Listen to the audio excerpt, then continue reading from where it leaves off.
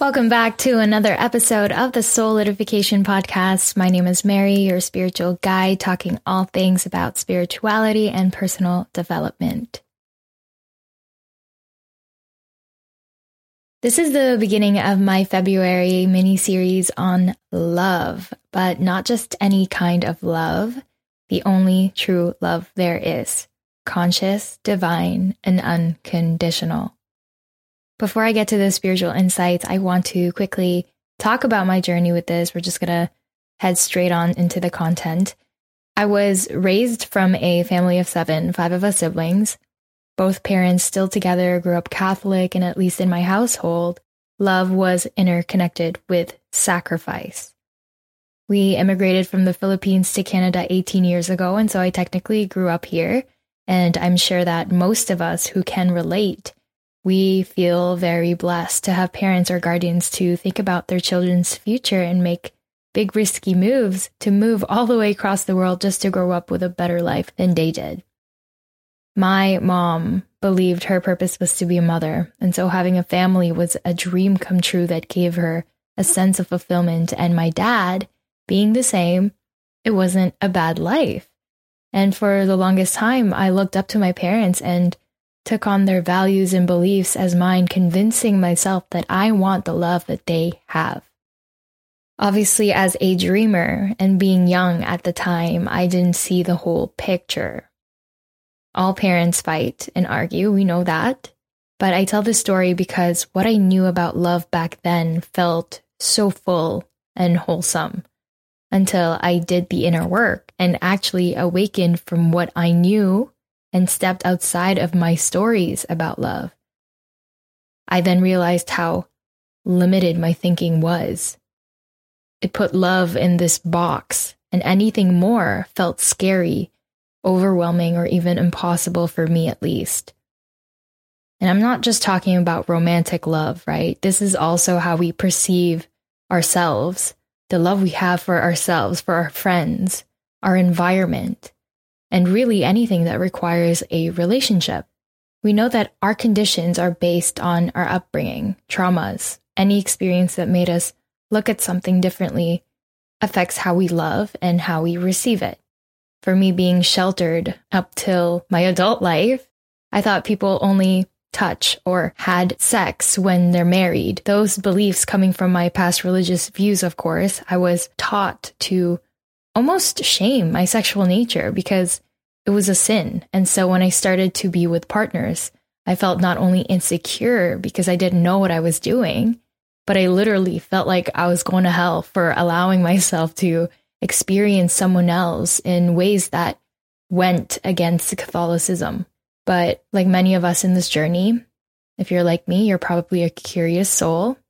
I definitely was a curious rebel. I still kind of am in some ways. And I knew that I needed to experiment to know who I am and what I want. This goes with career, hobbies, friendships, movies, and places because we need experience to learn, right? So not only was I not taught how to have a connection with my body, which is an integral part of life because it's constantly communicating to you and to us our needs. But I also had a very distorted view of love because I ignored my intuition for most of my life.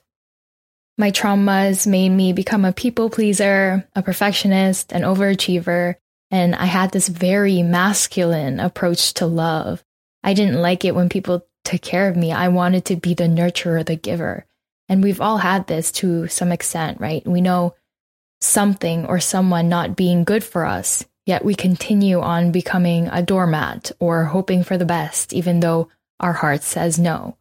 Why? Because we operate too much from our minds. We weren't taught how to operate with our hearts. We mistake ourselves for being the thoughts in our head of not being enough, needing someone to validate our worth and wholeness, being taught that you need things outside of you to feel complete, and it goes on and on and on. I wanted to start the series with a challenge for you to look into the ways that you know love. From your childhood to your romantic relationships and to yourself. Do you know love as a feeling or emotion? Something that we do or act on? Something that we need and that's outside of us? Does love mean sacrifice, service, or attention? What is your meaning? Any words that come up, write it down. And then I want you to go through your list and see how many of them is dependent on something external from you. And you got to be really honest with yourselves. Can't hold anything back, because we need to take all of that into the surface to transcend our versions of love of what we knew it was to something deeper, to something more. Then I want you to write down your desires within this topic. What kind of love do you crave for? Does it look like traveling to beautiful places, a kind, slow, adventurous, intimate connection? Maybe both. Does it feel like expansion and safety? We as thinking creatures believe that love comes and goes. And this is the greatest illusion one can ever imagine. That it's just a fleeting moment, just like every other emotion that arises. But I promise by the end of this series, you will have a completely fresh and deeper outlook on what unconditional love really is and how to walk in that embodiment organically without needing to try so hard. What my spiritual journey has been like with love made me question what it is that I really want. I thought I wanted this and that, but I was wrong. And for a majority of my life, I took on people's ideas of what they are, what they want, or what they wanted me to be as my identity, not really knowing what it is I actually want or need. And if you can relate, it's challenging at times to be indecisive and lost in the society's projections of you. That's why it's so important to be in your own energetic space, that we can't rely on other people. The key to awakening and expanding your awareness, knowing thyself, most times looks like solitude. I'm not a love expert here. I'm still learning, and I'm not trying to force any beliefs on you. I just want to expand your mindset, your perception to what's actually available for you to experience. Because right now you are just getting a glimpse, a fraction of what being in love really means. And in the past, I thought I was in love. We thought in our past relationships we were in love, right? And then something better comes along. We learn more. We love deeper. Maybe the reverse is true for you. But the love that I knew back a year ago is nothing compared to the love that I experience now. Spiritually speaking, love is our source, right? And it is the only true reality. But to truly embody this and to truly believe this, we have to decondition. And I'm not quite fully there yet either, but that's where the collective consciousness is heading towards, right? Being heart-centered beings. And I'm definitely willing to learn more and keep an open mind to make space for what else is there I don't know about. We all should. I ask you to do the same, and I promise you're only going to gain.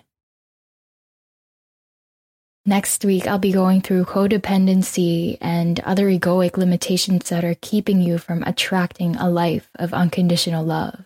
Again, this isn't just about romantic relationships, although the focus will mainly cover that. Or if you're single or in a situationship, I guarantee you that you are going to have more clarity after listening to this mini-series. Share, screenshot this episode, and tag me on Instagram at Soulidification Podcast and at It's Mary Q. Thank you so much for being on this journey with me. You are doing amazing, so celebrate, because the awakening ride is the most rewarding adventure to be on. I'm sending so much love and oceans of blessings. It's only more growth from here. Namaste.